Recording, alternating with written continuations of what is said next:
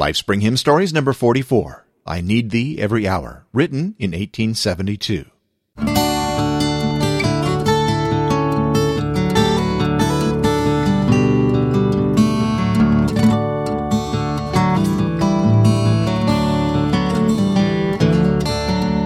Hi, I'm Steve Webb. Thank you for joining me today. In his book, The Practice of the Presence of God, Brother Lawrence claimed to be as close to God while working in the kitchen as when praying in the chapel. The Lord, after all, is always near us. Thus, wherever we are is holy ground. That was the experience of Annie Hawks, a housewife and mother of 3 in Brooklyn, New York. As a child, Annie Sherwood had dabbled in poetry, her first verse being published when she was 14. In 1857, she married Charles Hawks, and they established their home in Brooklyn, joining Dr. Robert Lowry's Hanson Place Baptist Church.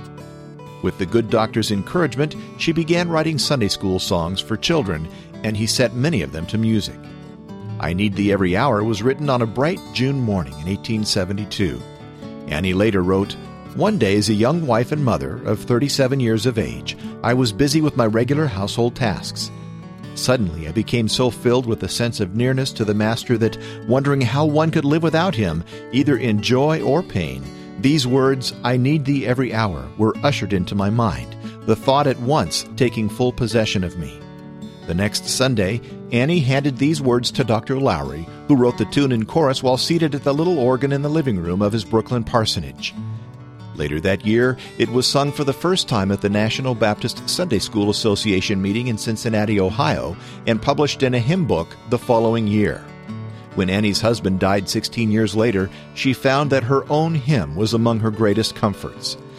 "I did not understand at first why this hymn had touched the great throbbing heart of humanity," Annie wrote.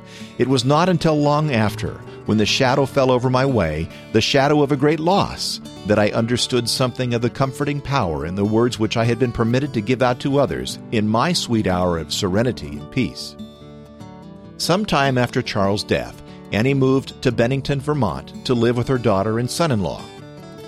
All in all, she wrote over 400 hymns during her 83 years, though only this one is still widely sung. I need thee every hour, most gracious Lord. No tender voice like thine can peace afford. I need thee, oh, I need thee. Every hour I need thee. Oh, bless me now, my Savior.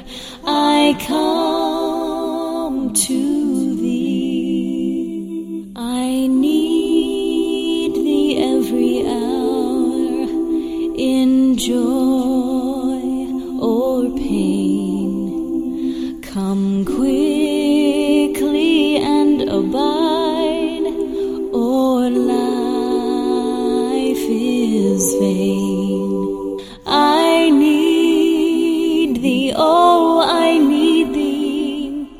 Every hour I need thee.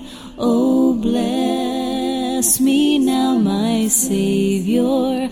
I come to thee. I need thee every hour, most holy one. Oh, make me thine indeed, thou blessed Son. I need thee, oh, I need thee. Every hour I need thee. Oh, bless me now, my Savior. I come to thee.